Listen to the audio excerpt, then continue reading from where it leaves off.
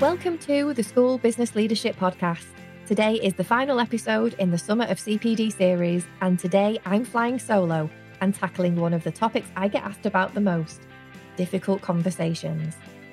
In this episode, I'm talking you through the 3 questions you need to ask yourself before having a difficult conversation, as well as sharing my tips and strategies to help you feel not only prepared, but confident too.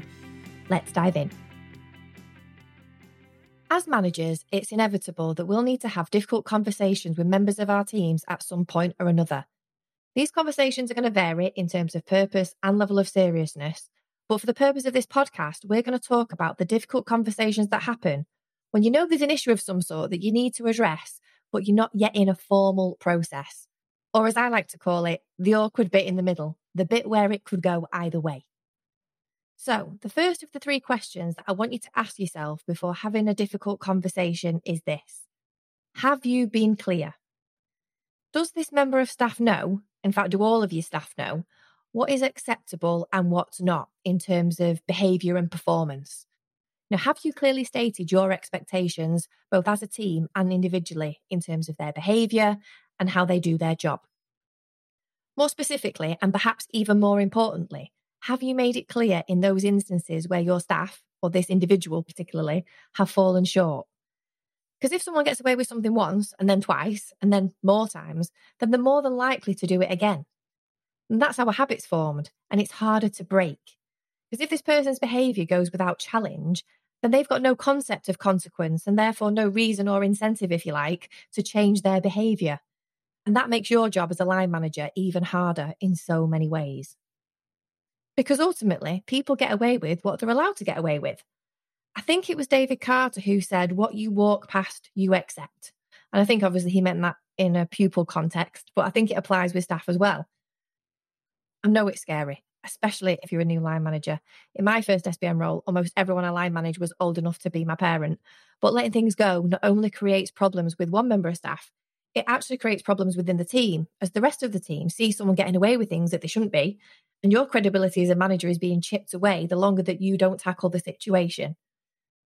So not only do you need to be clear about your expectations and when people fall short, but also what the consequences of continued poor behaviour or conduct or performance will be, whatever it is. And you need to be absolutely prepared to follow that through. So those consequences need to be realistic, they need to be appropriate, they need to be within policy, and not said as a threat, as that will just undermine your position even more. Now, if you're in this situation and you're just starting out or you're getting ready to tackle someone, then familiarise yourself with the policies that you might need in the future and speak to your head and HR to get their advice and support. It might not ever develop into a serious situation, but approaching it with a view to potential long-term implications at this stage will help you not only figure out where you might be heading, but also make sure you've got the backing that you need when you get there. Okay, so that was the first question. Have you been clear? Now the second question. Have you been reasonable?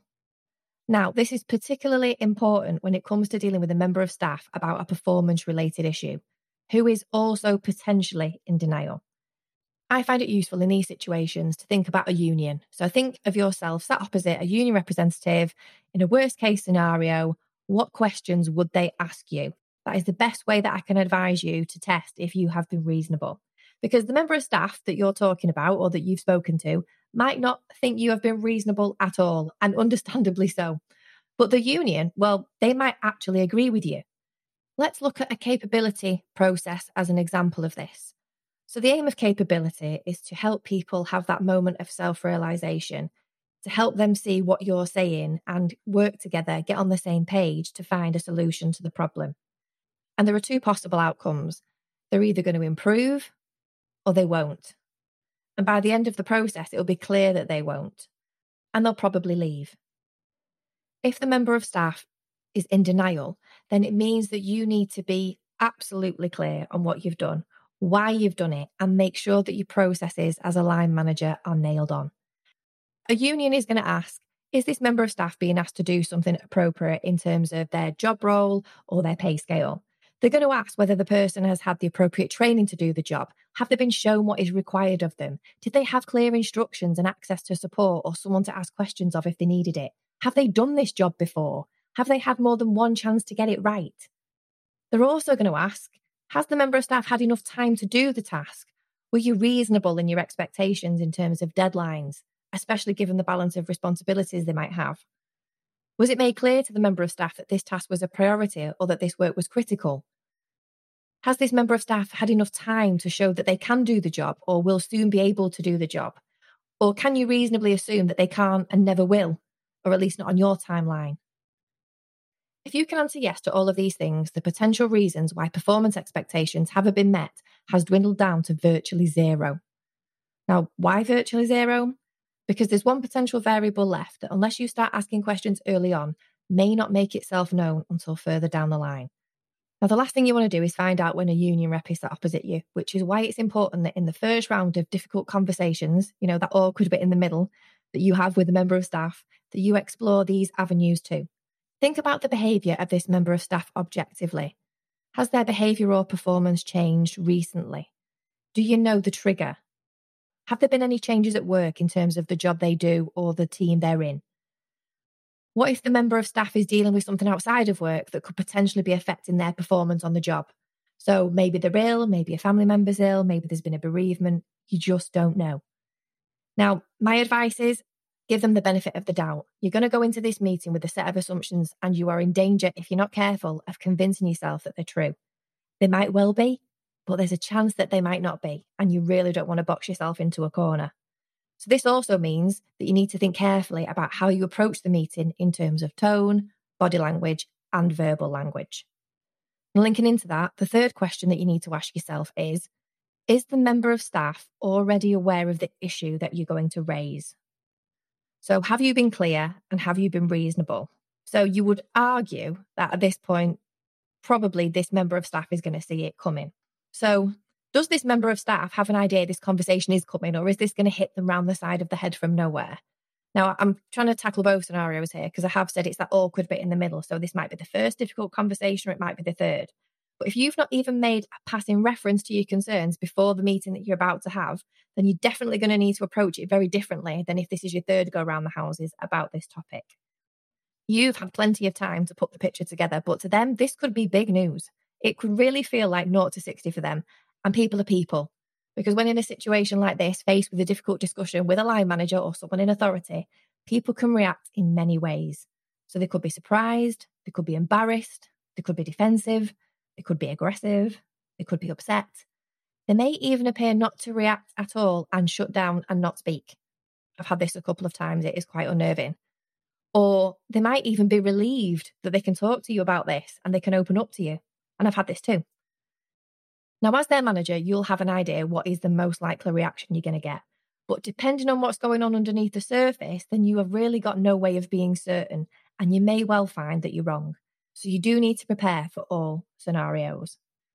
Remember, a difficult conversation in this context isn't about proving guilt or apportioning blame. It's about establishing a dialogue. It's about meeting in the middle. It's about getting on the same page and agreeing a way forward. Okay, so those 3 questions again. Number 1, have you been clear? Number 2, have you been reasonable? Number 3, is the member of staff already aware of the issue that you're going to raise with them? And P.S., how is that going to affect how you approach the conversation? So you're probably wondering if having difficult conversations gets any easier. And actually, do you know what? It does. It doesn't get any nicer, but it does get easier. The truth is, the more that you have these types of conversations, the easier it gets. You can sleep at night, your stomach doesn't knot up as much, and you can gain confidence in your own ability to say the right words in the right order and in the right way. So you're probably thinking, well, how do you get to that point? And practice is a part of it. But actually, someone said this to me on Twitter. We need to be morally comfortable with ourselves and our actions. It's totally natural to doubt yourself. It shows you're taking your responsibility as a manager seriously. But when you start to worry about how the person is going to respond or what other staff are going to think about you, you're going to actually talk yourself out of having the conversation at all. So stop and take a moment, check in with yourself. What do you think about the situation? What would happen if you didn't have that conversation? Who would be impacted if this issue didn't get addressed? Is it fair to other staff that this staff member acts in this way? What kind of school do you work in, and does this person represent a good example of its values? If you go into a meeting not only knowing the facts, but also knowing that what you're doing is the right thing, then the fog of fear begins to lift and your confidence begins to grow. Now, that member of staff might not be happy with what you've got to say, but the cost of not saying it is much higher. If you've listened to this episode and you're still feeling a bit wobbly about having that conversation, then check out my Line Managing Difficult Staff Guide. I'll pop a link in the show notes. It includes 7 common difficult staff types with guidance on how to handle each one, a detailed 10-step guide to having a difficult conversation, along with guidance on what to say and what not to say. If this doesn't quite cut it or your situation is particularly complex, then please do get in touch. My contact details and the link to the Line Managing Difficult Staff Guide are in the show notes at www.ljbusinessofeducation.co.uk. Thank you so much for listening to this podcast, and I hope that this Summer of CPD series has given you lots of inspiration, tips and practical advice to help you move forward. If you like this podcast and you've enjoyed the Summer of CPD podcast series, it would be great if you can rate and review the show. You can rate and review the show by selecting the show in the Apple Podcast app, scrolling to the bottom and either tapping the stars to rate and or selecting write a review. This show is available in all of the podcast directories. Just make sure you hit the subscribe button in your chosen podcast player so you don't miss an episode. Thank you so much for listening, and I'll see you soon.